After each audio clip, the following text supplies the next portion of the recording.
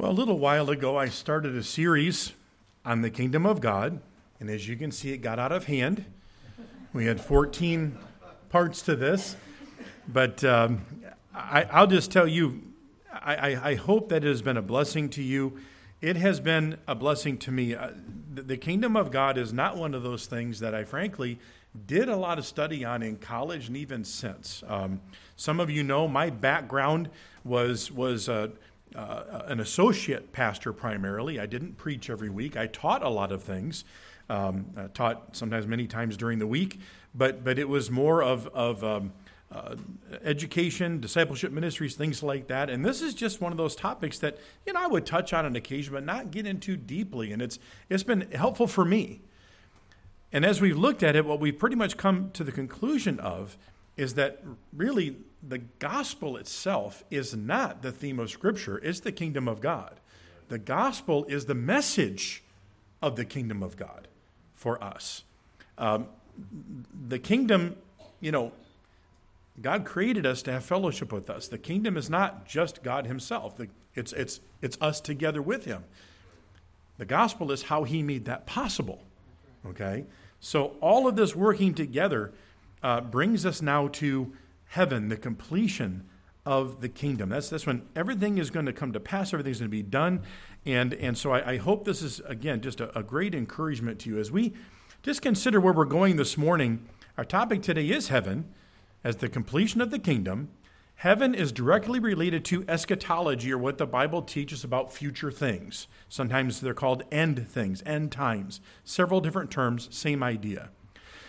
Now, our current series has been the kingdom of God. I know I've already said that, but I really want to emphasize it. Our consideration of heaven could easily and quickly expand into a detailed study of end times and how all these things fit together. Okay? Because of where we're at and where we'll be going, the purpose today is to focus on the fulfillment of the kingdom. It's not going to be on how everything fits together or even a detailed explanation of some of the things that we've seen here in Revelation 21, okay? That would take probably many weeks. There's some symbolism here. There's a lot of things going on. But we are going to make sure that we relate it back to the kingdom. Now, there are actually three heavens in Scripture, three heavens that are mentioned. And so as we consider those three heavens, the first one is what we would call our atmosphere, all right? The second one would be, again, just by common, things that we say, would be outer space. And what I want you to do is turn to Genesis 1. Obviously, that's the very beginning of your Bible. If you want to follow along, I'm actually going to read this out of the English Standard Version because there's a word there called firmament. A very old word. We don't really always know what that means today, and I don't want to explain it and say it over and over again, but it means expanse. And so that's what this translation gives, and I think it's just better.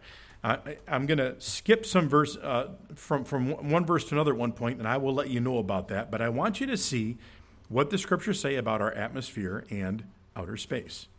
Genesis 1, beginning in verse 1. In the beginning, God created the heavens and the earth. The earth was without form and void, and darkness is over the face of the deep. And the Spirit of God was hovering over the face of the waters. And God said, "Let there be light," and there was light. And God saw that light was good, and God separated the light from the darkness. God called the light day, and the darkness he called night. And there was evening, and there was morning, the first day. And God said, "Let there be an expanse in the midst of the waters, and let it separate the waters from the waters." And God made the expanse and separated the waters that were under the expanse from the waters that were above the expanse. And it was so. And God called the expanse heaven. And there was evening and there was morning, the second day. And God said, "Let the waters under the heavens be gathered together into one place, and let the dry land appear." And it was so. And God called the dry land earth, and the waters that were gathered together he called seas. And God saw that it was good. Now slide down to verse 14 with me. And God said, "Let there be lights in the expanse of the heavens to separate the day from the night, and let them be for signs and for seasons and for days and years. And let them be lights in the expanse of the heavens to give lights upon the earth." And it was so. And God made the two great lights, the greater light to rule the day and the lesser light to rule the night, and the stars. And God set them in the expanse of the heavens to give light on the earth, to rule over the day and over the night, and to separate the light from the darkness. And God saw that it was good, and there was evening and there was morning, the fourth day. And God said, let the waters swarm with swarms of living creatures, and let birds fly above the earth across the expanse of the heavens. So as you look at those things, just some practical things to consider. There's obviously, the birds are not flying in space, okay? But yet at the same time, from an ancient's perspective, as they looked heavenward, right, there wasn't a clear delineation. They just knew that there were bodies out there that were much farther than the clouds, for example, okay? They understood that. But we see it today, and I do believe that the scriptures do indicate that there was the atmosphere and then there was the space. But then we also have what we would call the dwelling place of God. The dwelling place of God. And as we think about that dwelling place of God, that's really where we're going to transition into our first point, because that is where we're going to start when it comes to, okay, we're talking about heaven. Well, what is it? So we're going to talk about God's dwelling place. We've already seen that there is really a created physical heaven. But what is this dwelling place of God? First, I want to establish that there is one. And by the way, we're going to go through a number of verses today. We're going to let the verses pretty much speak through these things, because if I don't, again, we're not going to cover enough. But if we... You get the idea. We're just going to follow along here. All right. Psalm 11:4. And the Lord is in his holy temple. The Lord's throne is in heaven.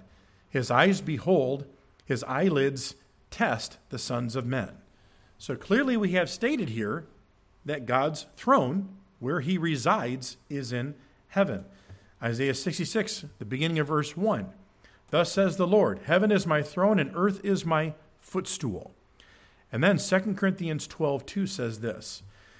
I know a man in Christ who 14 years ago, and by the way, this could get complicated too. This is Paul speaking of an experience that he had 14 years prior to when he's writing. And he's speaking in the third person. Many people feel out of humility, okay? That's where he's speaking from. So he says, whether in the body, I do not know, or whether out of the body, I do not know. God knows. Such a one was caught up to the third heaven. All right? So where did he go? He went what we would call the heaven where God is. All right? There's a unique passage in in the scriptures when Solomon was dedicating the temple that mentions all three heavens. And that comes from 1 Kings chapter 8. We're going to look at verses 27 and 30. But will God indeed dwell on the earth? Behold, heaven and the heaven of heavens cannot contain you. How much less this temple which I have built? And then verse 30. And may you hear the supplication of your servant and of your people Israel when they pray toward this place. Here in heaven, your dwelling place, and when you hear, forgive. So he basically says the material heavens can't contain you, but please hear us from your dwelling place, heaven. That's nice that the Lord provided this for us, right? Now, there's a purpose of where it is, but for our purposes, it tells us that there are three different heavens. It's also interesting that we see that Jesus came from heaven. We're going to look at John chapter 1, verses 14 and 18. It says this, and the Word became flesh and dwelt or lived among us, and we beheld his glory, the glory as of the only begotten of the Father, full of grace and truth. No one has seen God at any time. The only begotten Son, who is in the bosom of the Father, he has declared him. Now, we have a little bit more clearer verse here coming up, but this one tells us that he came from the Father. Well, we just established where the Father is, okay? So then chapter 3, verse 13 in John says, no one has ascended to heaven, but he who came down from heaven, that is the Son of Man who is in heaven. All right, so we can't get any more clearer than that. Christ came from heaven. Now, Jesus also returned to heaven and will come back. We have two passages that are related to that. 3 slides, 2 passages. I want to remind you that. John 14, verses 1 through 3. Let not your heart be troubled. You believe in God. Believe also in me. In my Father's house are many mansions. Pretty familiar passage, right? If it were not so, I would have told you.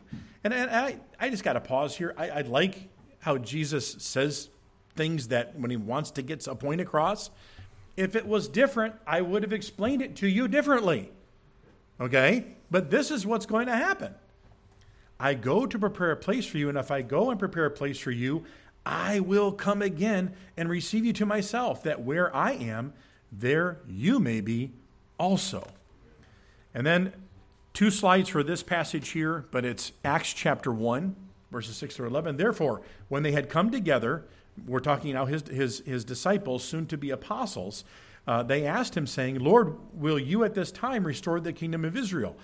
We looked at this recently and basically said, even then, even after Christ's resurrection and just before he ascended to heaven, they were like, all right, this is it now, right? Now you're going to establish your earthly kingdom. And he said to them, it is not for you to know times or seasons which the Father has put in his own authority. But you shall receive power when the Holy Spirit has come upon you, and you shall be witnesses to me in Jerusalem and all Judea and Samaria and to the end of the earth. He's revealing to them again his plan. All right? Then he goes on. Now when he had spoken these things, while they watched, he was taken up, and a cloud received him out of their sight. And while they looked steadfastly toward heaven as he went up, behold, 2 men stood by them in white apparel, who also said, Men of Galilee, why do you stand gazing up into heaven? The same Jesus who was taken up from you into heaven will so come in like manner as you saw him go into heaven. So we understand that they saw him go up into what we would maybe call the first heaven, but he was ultimately going to where? Back to the Father. He was going back to his abode with God. So we're reminded from verse 6 that Christ's disciples still anticipated this earthly kingdom, right? But we see in this passage that Christ ascended to heaven and that Christ will return again from heaven. As we think about verse 11, I just, they kind of froze, didn't they, the disciples? And so I'm going to give you what I'm going to call the MKV. That's the Mel Kiger version of the Bible in this. If I were doing this is what my dad would say. What do you stand around gawking at? Get to work.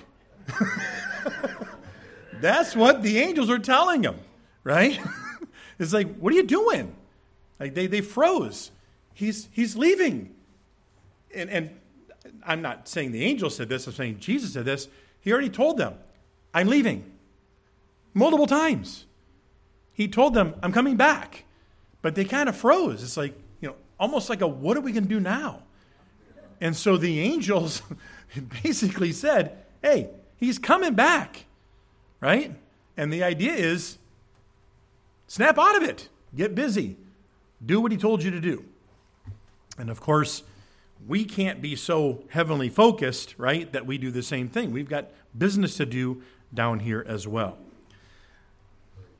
One last thing as we think about this area of heaven is that in John 15:26, what does Jesus say? He says, but when the Helper comes, that's the Holy Spirit, whom I shall send to you from the Father, the Spirit of truth who proceeds from the Father, he will testify of me. So we see there twice the Spirit is said to be coming from the Father. Again, where is the Father's abode? Where does he live? In heaven. So we have the Spirit coming from heaven as well. Now, it should not be a surprise to us that if heaven is God's home, that we are going to see the Trinity represented there. All right? But it just so happens that the Scriptures say that. Now, God is omnipresent. He's everywhere at all times. So then where is his home? I can't say definitively, but God is also spirit. I believe heaven is that spiritual realm that is separate from the material world, and it represents where God dwells. It's not like the Lord isn't here and he's somewhere else. That's impossible. But we also know that God isn't the piano and the carpet and the pews. Some religions believe that God is actually a part of the material world. He's not. That's his created world. He's over it. He holds everything together, but he's not a part of it. So God is separate from his material world. All right? So with all of this said then, we have this sense that there is this other heaven where God lives. Again, we could start going into, how we get there and all those kinds of things. We're not going to do that right now because we're concluding our series, all right? And folks, I'm just telling you, in my study this week, it's like, I feel very constrained today if you didn't notice. Anyway, next thing here. How is heaven described? At this point, as we talk about heaven, I am specifically referring to what we commonly call the eternal state, where we will enjoy forever with God. Okay? That's what we talk about a lot, right? Heaven, that future point in time. And that's a fine way of describing it, but it is still where God is. It just happens to be the eternal state where God is and where we are with him. All right? So that's what we're talking about at this point. So from Revelation 21, we're just going to kind of go down through here and describe what's going on here. And again, keeping it with this idea of kingdom fulfillment. Verse 1 says this, "For I saw a new heaven, new earth, for the first heaven and first earth had passed away. Also, there was no more sea." So what we see here is a recreation of the created world, of both the heavens and the earth, which is an amazing thing to think about, folks. And it also says that there's not going to be any more sea. Now, I'm just going to throw this out on a practical basis.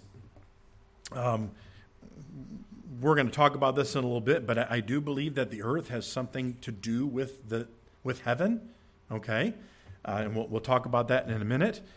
But there's a lot of people that have gone on before us. And in God's plan, the earth that we now reside on, which is covered 71% by water, is no longer going to have that. There's going to be a lot more land mass. The purpose of that, I don't know exactly. We're going to speculate a little bit today, but not wildly, okay? I'm not going to just go off into, this is what I think it means. It's future stuff, okay? But let's look at a couple more passages that are related to this idea of the new heavens and new earth. Isaiah 66:22. So this was not a new idea, right?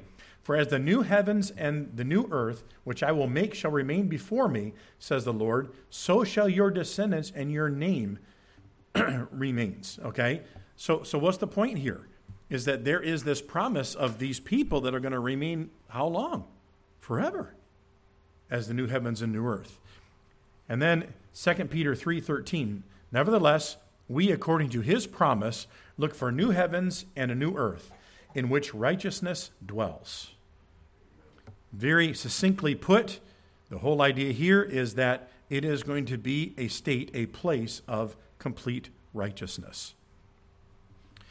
Then verses 2 and 3 talk about the New Jerusalem. Now again, this is where we could go way off the rails here, and I'm going to try not to. "Then I, John, saw the holy city, New Jerusalem, coming down out of heaven from God, prepared as a bride adorned for her husband. And I heard a loud voice from heaven saying, Behold, the tabernacle of God is with men, and he will dwell with them, and they shall be his people. God himself will be with them and be their God." Now, again, quick pause. Where is heaven located? God's presence. Okay? What does it say here? God himself is going to descend to the earth. Okay? Interesting.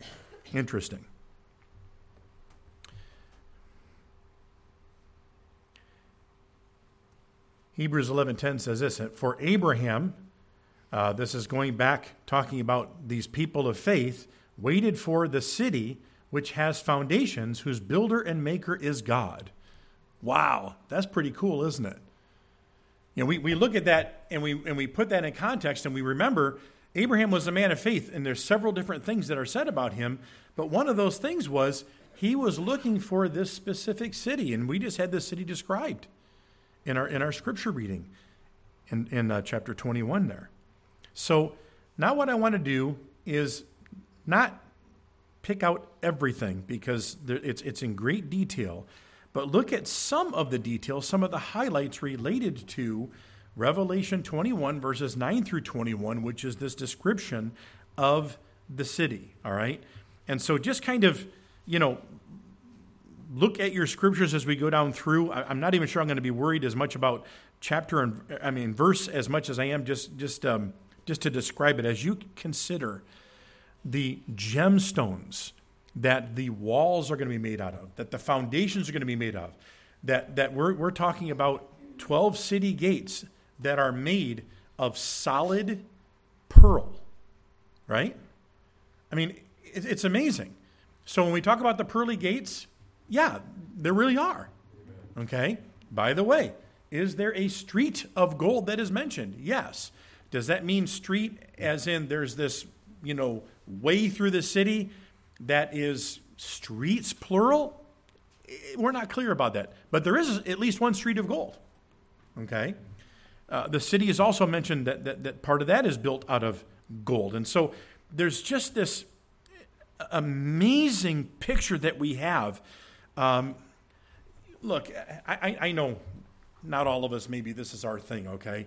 It's not necessarily my thing either, but if you were to take a look at a beautiful piece of jewelry, right? As a matter of fact, you go to museums, and many times they have a little section off to the side. I think Detroit Museum of Art, Institute of Art has it. But you see this jewelry that they have, and you just take a look, and it's like, wow, the craftsmanship and in different gemstones. Sometimes they've got a theme; they're all diamonds. Other times it's all different kind of stones. Whatever. There's nothing like this. Okay, we are talking about this giant city. We'll get into that in just a minute.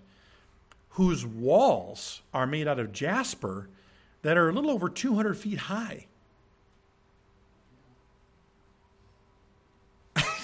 Speechless, right? Walking on gold that is so pure that is transparent or translucent. We're not sure exactly what it means, but it's gorgeous.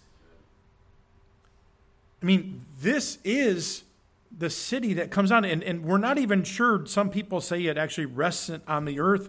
Others say that it actually is suspended above the earth. I don't think that's important. But there's a couple other things. The 12 tribes of Israel and the 12 apostles are represented there, right? The 12 tribes with the gates and the 12 apostles with the foundations. Of what? Of precious stones. I really believe that they represent both Old and New Testament people of faith, because this city is described, right, as related to the people of God. So I do think it's a real city. I don't. Some people say it's just kind of it's all allegorical. I don't think that's the case. I do believe it's a real city, but there is a representation in this city that it's for the people of God. All right. So here's the next wild part of this. No matter, our minds are limited as far as how we can describe this and how we can try to see the different colors. I don't even know what some of these gemstones are, right? That's not my thing. But the city will be 1,400 square miles. That's going to be its footprint, so to speak. It's also cubed. Now, I don't mean like exactly, but the height of it is also 1,400. We don't know if that's spires or if it is one giant cube. I don't know. But the wall itself is then outside of that, and the wall is only 200 and some feet. The wall is not designed for defensive purposes. It's just to define the city. It's glitter on top of glitter, okay? I mean, it's just astounding. But just to give you an idea of what we're talking about, and some of you, which would include myself, who want things perfect, Okay? This is not a perfect square, but it's the best I could do to keep it in the United States and give you an idea. So I'm twitching as I show you this as well. But this is a rendering. If you were to go from the very upper part, International Falls, right, Minnesota, slide over to, I can't remember what that city is called now. I lost it. What's that? No, it's not Spokane. It's north of Spokane. But anyway, it doesn't matter. And then that's Washington. Then you go down to Yuma, Arizona, and then back over to New Orleans, Louisiana. That's roughly 1,400 miles squared. All right? That's a big city. That's a very large city. And it is going to be more beautiful than anything we have ever physically seen.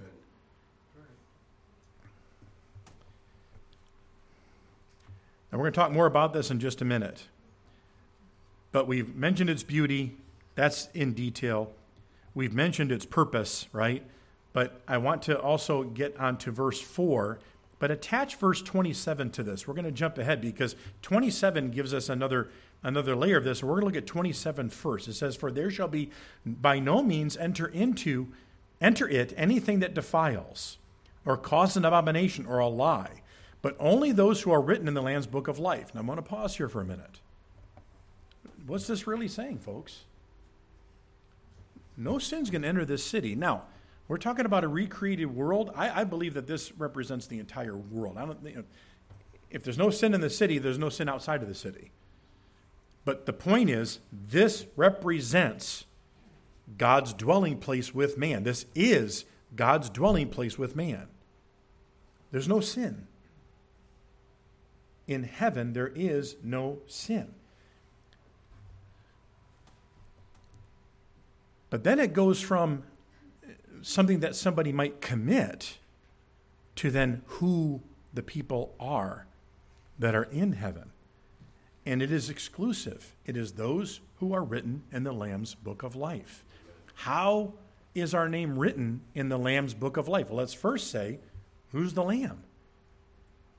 John told us that, John the Baptizer. "Behold the Lamb of God who takes away the sin of the world." Okay? Now, we know that was represented as not every sin in the world. But here's the point. The Lamb of God was God the Son, the sacrifice, the Messiah, the one who was fulfilling all the things we talked about in the kingdom, so that the kingdom could actually take place. And so he laid his life down. Those who place their faith in what he did, dying on the cross for our sins and rising again, they are written in the Lamb's book of life. There is a record. We're going to see more about that in a minute. So now let's jump back to verse 4, because I think that these work well together. And it says, "And God will wipe away every tear from their eyes. There shall be no more death, no more sorrow, nor crying. There shall be no more pain, for the former things have passed away." These are all the results of sin. These are all the terrible things that take place because we have sinned. So there isn't going to be any sin, and there isn't going to be any after effects of sin. They're all going to be gone. Folks, let's just pause for a minute and take that in. I don't care what your age is. You have experienced the consequences of sin, and sometimes quite seriously, right? So we have no outside influence of sin. We have no effects of sin. And the city represents all people of faith as the city that is called holy. It's set apart from sin, and it's set apart for God.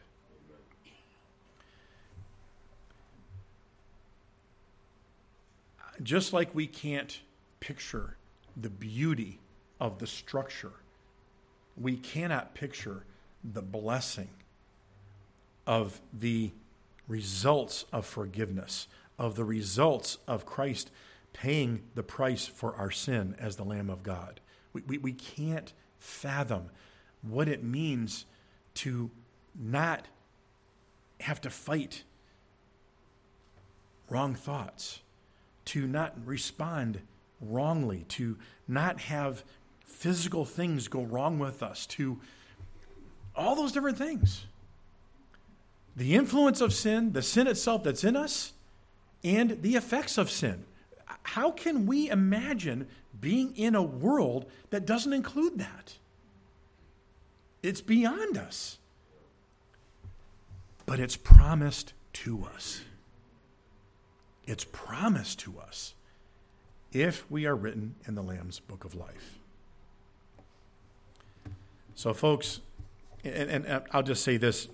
I'm talking to young people for a little bit here, and it can apply to all of us. I remember as a younger person having received Christ and starting to grow and stuff, and the big thing back in my day was, oh, Jesus is coming, the rapture is going to take place like yesterday, okay? Now, it is an ever-present possibility, and I'm not arguing with that, but that was the push. Man, that was where so much of the preaching was.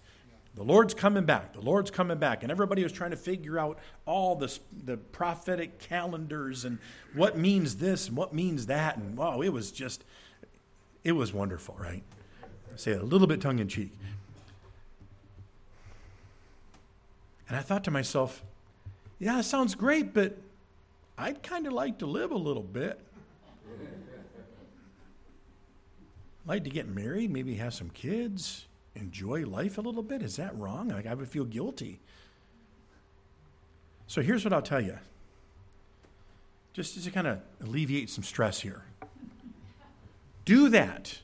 Live your life right now according to God's standards and enjoy it. But understand, when we're talking about, and we're going to describe this more, so I want you to, to have that mindset.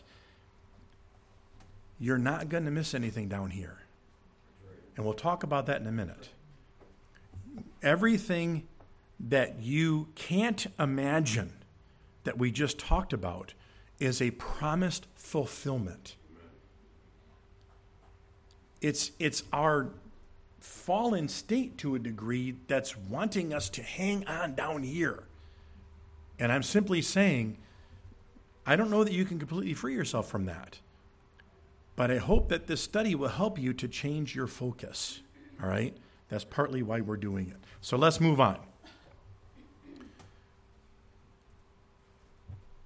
The last few verses there, near the last, verses 22 through 25 in Revelation 21 says this, "But I saw no temple in it, for the Lord God Almighty and the Lamb are its temple. The city had no need of the sun or of the moon to shine in it, for the glory of God illuminated the New Jerusalem.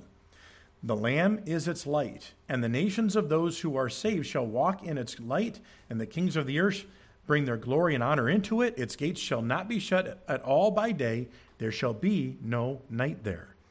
And just a quick note about the gates. Why did they close the gates? It was for security reasons. There's no need for security in heaven. There's no enemy from without that's going to come after us. Okay?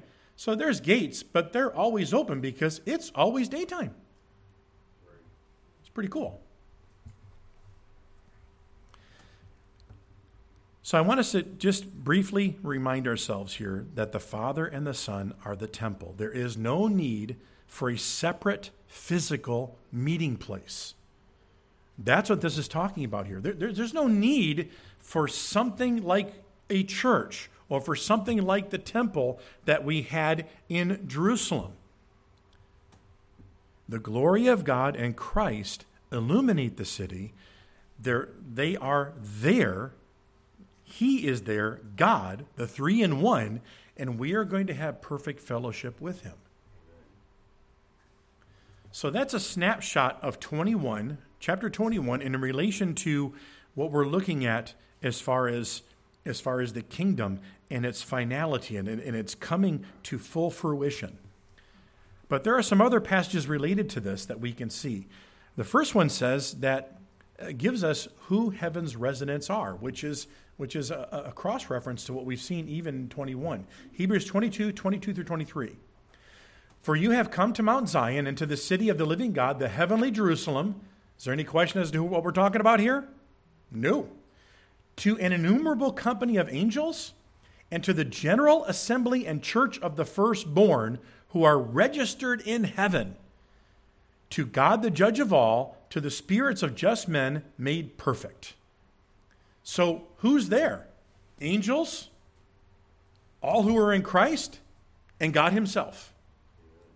That's who's in heaven. I don't know what it's going to be like to hang out with angels, but it's going to be kind of cool, I think. And I'm not going to speculate on that, but they're going to be there. Right? But I love that word that we are registered. That goes back to that, we're signed in. What are we signed into? The Lamb's Book of Life. When the books are open, it's going to say, do you have a reservation? Right? How many of you ever done that before? You've gone in, I have a reservation. I'm sorry, we don't have a record of that reservation. That's not going to happen. If you are a follower of Christ, if you are going to be going to heaven, and by the way, Peter doesn't sit at the pearly gates, checking people's names off. That's a different event. But the point is this. You're going to know it. It's not like you're going to be there and be, we missed one. We'll have to find you a room. That's not going to be the case. All right? So these are going to be the residents of heaven forever. Also, it tells us in Revelation 22:3, the next chapter, and there shall be no more curse, but the throne of God and of the Lamb shall be in it, and his servants shall serve him. Now, again, I'm going to be careful not to speculate too much here. I don't know what that service is going to look like in heaven. I just don't know. What I do know is that God is still going to have a realm. And we're going to be a part of that. But service does not mean the same as servitude. Remember what Jesus said. I don't even call you servants now, right? Because servants don't know what the master's doing. I call you friends. This is not a contradiction. It's just simply saying that we are still under the authority of God. But it's going to be much different in heaven, and this is all we got. All right? So, I'm not trying to just throw these wild speculations up, but I want us to see there's going to be something for us to do for God. And it's going to be a perfect thing. And it's something to look forward to. Now, this one here tells us that there is no marriage in heaven. Now, I pause for a minute just to make sure that no one was stupid enough to say amen to that. Okay? So anyway, Luke 20, verses 35 and 36 say this. But those who are counted worthy to attain that age and the resurrection from the dead, so we know who we're talking about. We're talking about believers, neither marry or are given in marriage, nor can they die anymore, for they are equal to the angels and are sons of God, being sons of the resurrection. Beautiful passage, right? We're not going to look at it in its context, but we're going to look at it as far as its relationship to the kingdom, to heaven. Now, again, from an earthly side of things, and I'm just going to say personally, I'm not going to be married to Maggie in heaven. Like, how are we going to know each other? What's going to happen? There might be a little bit of, Simply put, there just won't be any purpose for it.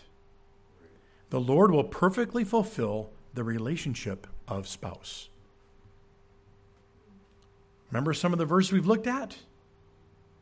God is going to perfectly fulfill the relationship of spouse for every believer in heaven. We don't need that picture of our relationship with God anymore. It's complete. Now, I do believe that also lends itself to the fact that not that we're not going to have relationships, but that those relationships are going to be different, and that's not going to be a bad thing. It's going to be a very good thing. And then one that we certainly know a lot about in Philippians chapter 3, but just, again, hard to completely fathom, is that we will have perfect transformed bodies. For our citizenship is in heaven, from which we also eagerly wait for the Savior, the Lord Jesus Christ, who will transform our lowly body that it may be conformed to his glorious body, according to the working by which he is able even to subdue all things to himself. Now again, when we're young and we don't have all these maladies that I now have and some of you might have, we're like, Yeah, I can't wait for that, right? But here's the reality. Even when I was more buff, right? When I was a teenager or young 20s and I was strong and, dare I say even handsome? No, I can't because I wasn't. But you get the idea, right? I kind of had it together. I worked out and stuff and, I could take care of myself. But guess what? There was always somebody stronger than me. There was always somebody better at something than me. And even if it wasn't a somebody, there was always something I could not do. Now, I'm not saying that we're going to be super people, but the point is we were never complete. In our prime, in our very best, we were never complete. I remember the twisted ankles, and I remember, dislocated this and hurting that, even as a young person. We're going to be transformed, and we are going to have a spiritual body that we can't fully understand. It's going to be amazing. 1 Corinthians tells us something about this too. Listen to this. For this corruptible must put on incorruption. This mortal must put on immortality. So when this corruptible is put on incorruption, this mortal is put on immortality, then shall be brought to pass the saying that is written, death is swallowed up in victory. Folks, this transformation has to take place, right? Or what's the end? The end's death. So this is life. This is life eternal. And it looks to me from Scripture, the truth here is that we have a physical body. Again, we can't fully understand that.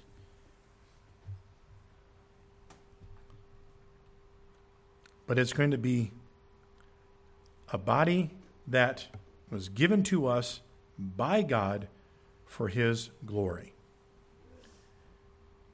And then Psalm 16, verses 8 through 11, give us one more picture of heaven in this section that we're looking at. I have set the Lord always before me because He is at my right hand, and I will not be moved. Therefore my heart is glad, and my glory rejoices. My flesh also will rest in hope, for He will not leave my soul in Sheol, nor will you allow your Holy One to see corruption. Now we know that this is partially a prophecy of Christ, but it's also for all who are in Him. We're not going to see corruption. We just saw that. The corruptible will put on incorruption, and so on. So it says here then, you will show me the path of life, and your presence is fullness of joy. At your right hand are pleasures forevermore. Fullness of joy. If our joy is full, is there anything lacking? Now, this does give the idea, though, that this is an ever-increasing joy. In other words, we start out with, I'm completely joyful, but I'm going to add to it. That's heaven. That's wonderful, isn't it? It's amazing that we're going to have this joyful experience that is not going to wear out for forever in the presence of our God, having a right relationship with Him.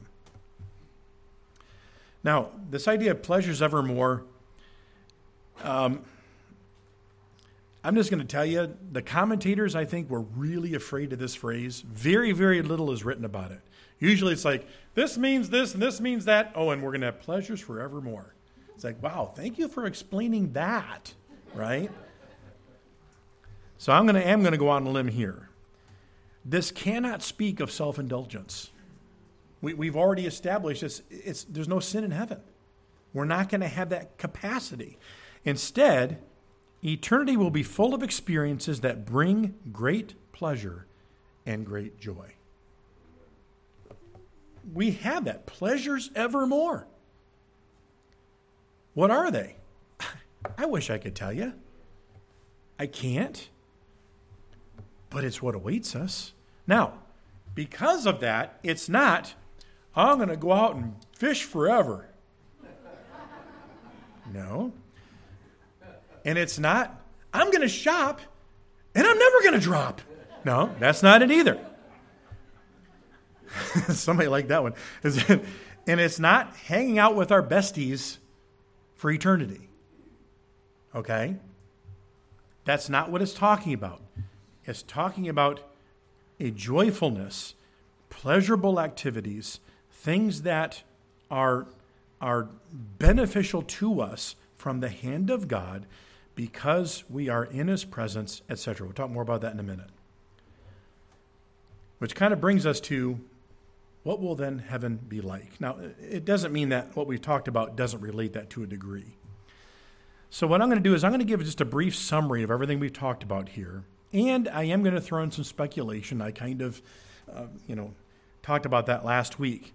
Now, this kind of speculation isn't, I'm going to take a blindfold and throw a dart somewhere, okay? It's going to be based upon what we've studied already about the kingdom.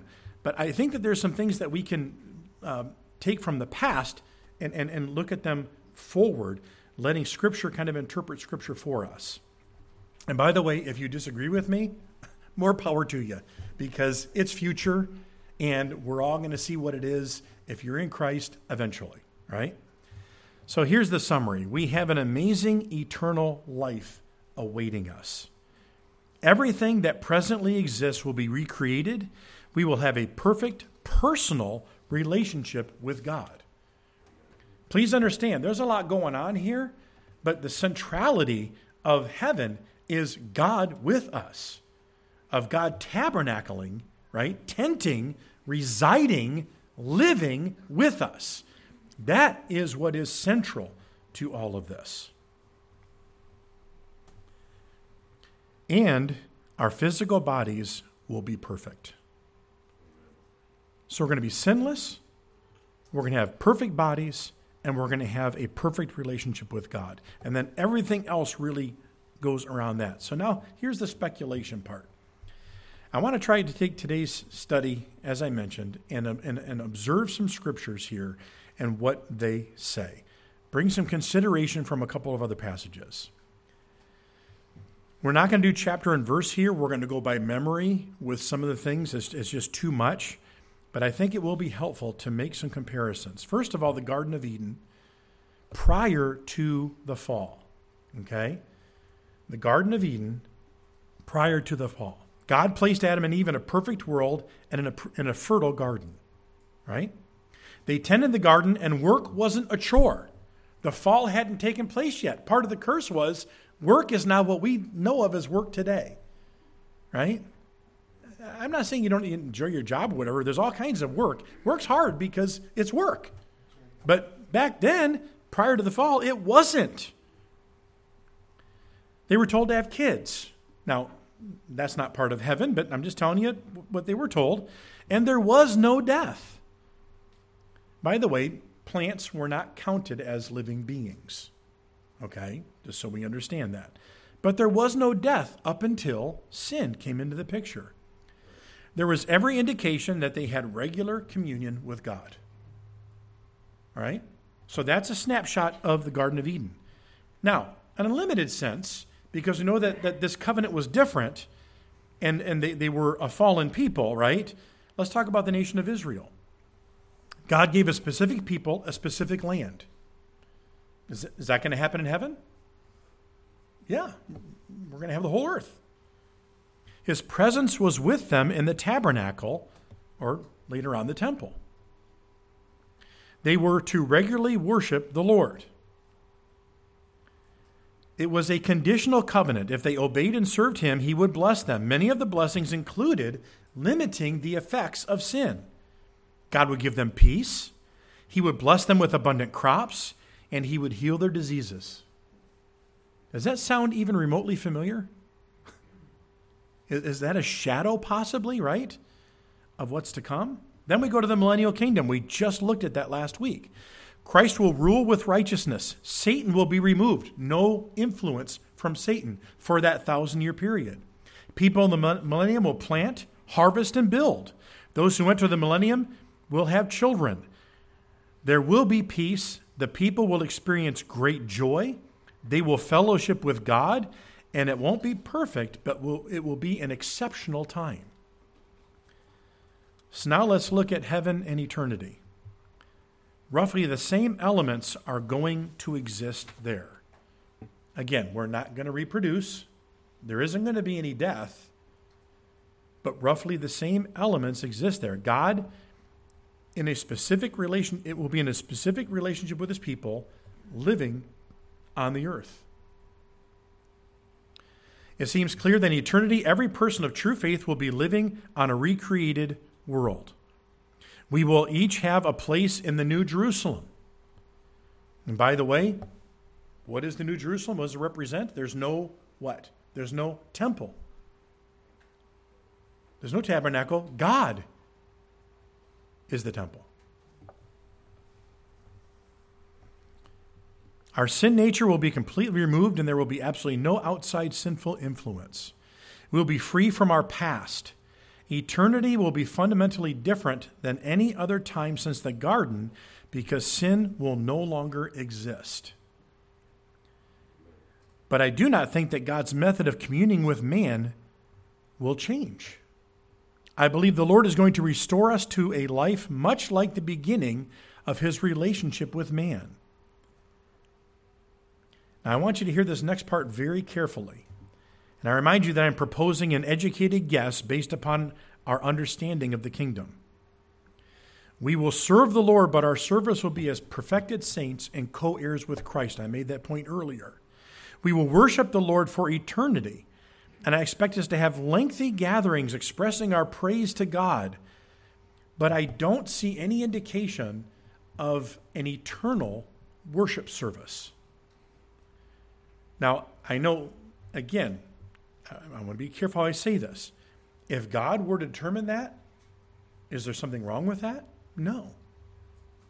But I don't see that in Scripture. I don't see that methodology of God there. I believe in heaven we'll be living out verses, and these are paraphrases, verses like, love the Lord your God with your whole heart, soul, mind, and strength. Whatever you do, whether you eat or drink, do everything to God's glory. We won't be capable of desiring anything else in our eternal life but that.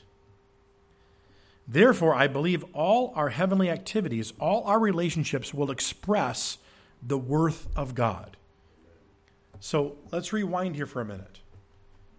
What are we supposed to be doing now? The same thing. God resides in us. We are called what? The temple of the Holy Spirit. Those verses that I mentioned to you, they're current now. But heaven, the eternal state, is a fulfillment of all of that. But I still believe, let me just ask you this. And again, we're speculating here. Why would there even be an earth unless it was relevant? So we have patterned the garden. We have patterned the land of Israel. We have patterned even prophecy saying they were looking ahead to that city. They were looking ahead to that world. And we have how God has dealt with people all along. So here's my point. Maybe we all will have a plot of land or whatever it is on the earth, and we'll be tending it, we'll be doing our thing, but the whole time it's going to be, man, look what my dad gave me. Look at how I can do this and bring glory to him. And there isn't going to be, your garden's better than my garden. Right? There isn't going to be any of that. There's going to be any jealousy.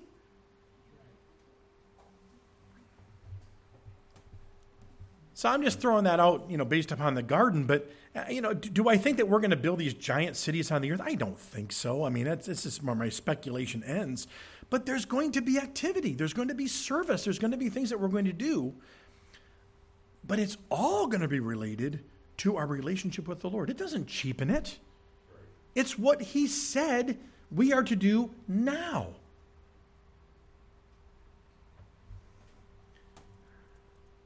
Got all that now? Sorry.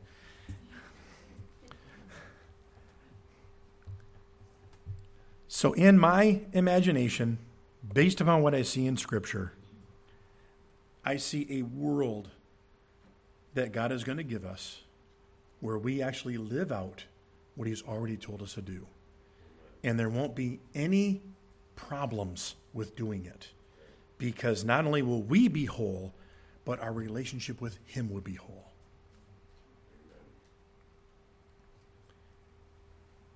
The scriptures tell us, and then we will forever be with the Lord. All right? So let's bring this to conclusion. Heaven is God's ultimate final fulfillment of his relationship with us. Our anticipation of heaven and even the new heavens and new earth should motivate us in the present to live a life honoring the Lord. I want to leave you with a passage. 2 Peter, turn with me there, please. 2 Peter chapter 3. 2 Peter chapter 3.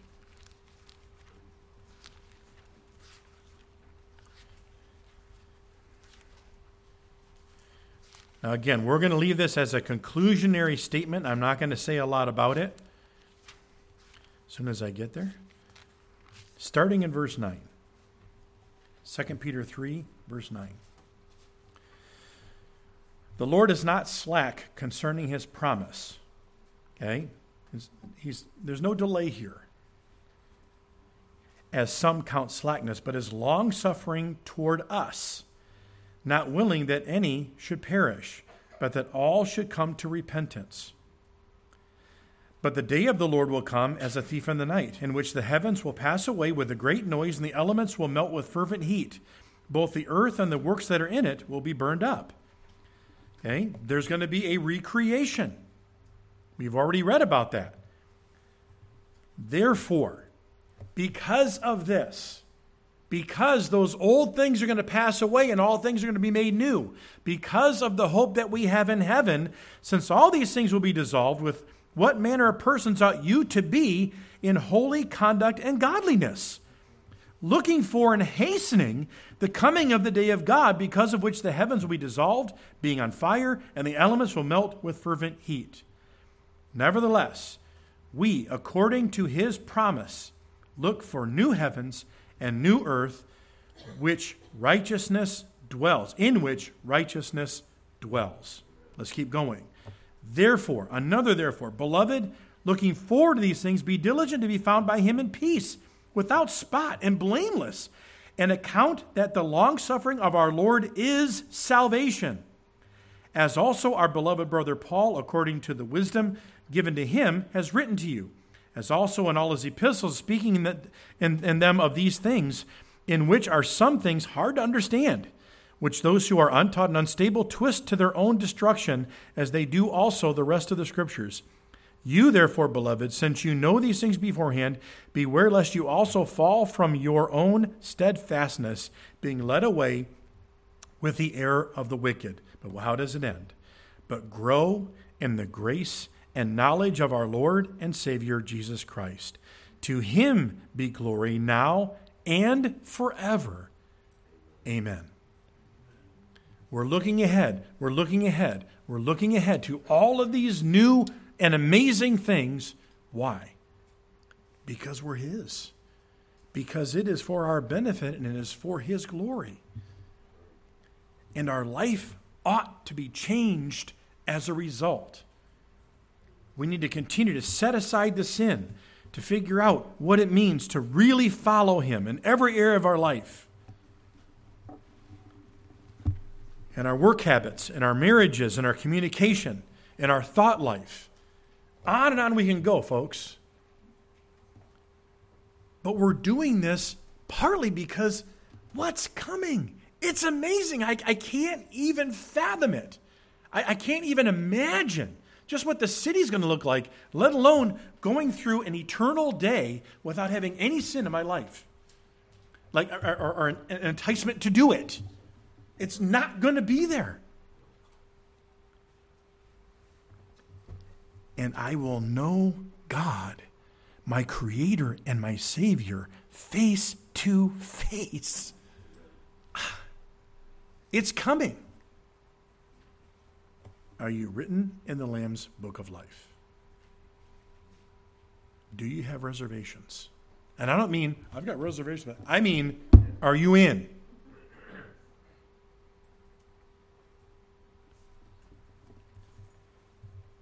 Jesus said, count the cost. You have to die to yourself. There's no other way to come to Jesus. If we're living for ourselves, we can't live for him.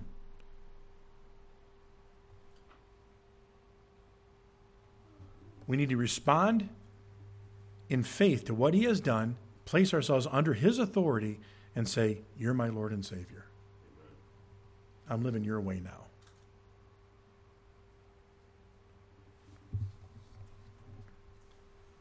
We can talk for many hours about sin, death, and hell, and the horrific eternal state that someone without Christ will be in. We could also talk much more about heaven and what's waiting for us. Both of those things are not completely sufficient to bring you to Christ. They can help lead you to him, but ultimately it is this: I have offended my God who created me, and I need forgiveness for my offenses. Jesus is the only way that my relationship between God and myself can be made right, because he said that if you place your faith in me, then your sins are gone. That's it. Simple, but very hard to do in the own human heart, right? We justify things. We think of plan B, C, D, E, F. That's it. Christ died, was buried, and rose again. Placing our full faith in him gives us eternal life. If you need to talk to somebody about that today, we welcome you to do that. If you are a child of God, if you know that you are a follower of Christ, you are a believer, please not only look forward to this, but have it motivate you to be the believer that God wants you to be now. We're practicing. We're working out our salvation that will be fully coming to us at Christ's coming. Let's pray. Heavenly Father, as we anticipate this, we know that even if we were to be off the face of this earth now, there's still some things that need to happen in your prophetic calendar. But all that aside, this is what we are to look to. Based upon the faith that we have in you, you have given us a promise. Father, may we grasp that promise to the point where it changes how we're living today. That's what it's designed to do. But Lord, we also look forward to, when we praise you for the experience that we really will have. It's a hope, not a wish. It's a hope we're waiting for it to be fulfilled type of thing. And when it is fulfilled, I'm not sure that we're ever going to fully, completely understand in all of eternity why we're there and all that we're experiencing. But we will know for sure is this, that you made the way for us. You made it possible for the creature, for the created thing, to have an eternal relationship with the Creator. All praise be to our God and Father. All praise be to the Lamb who sits on the throne. In Christ's name, amen.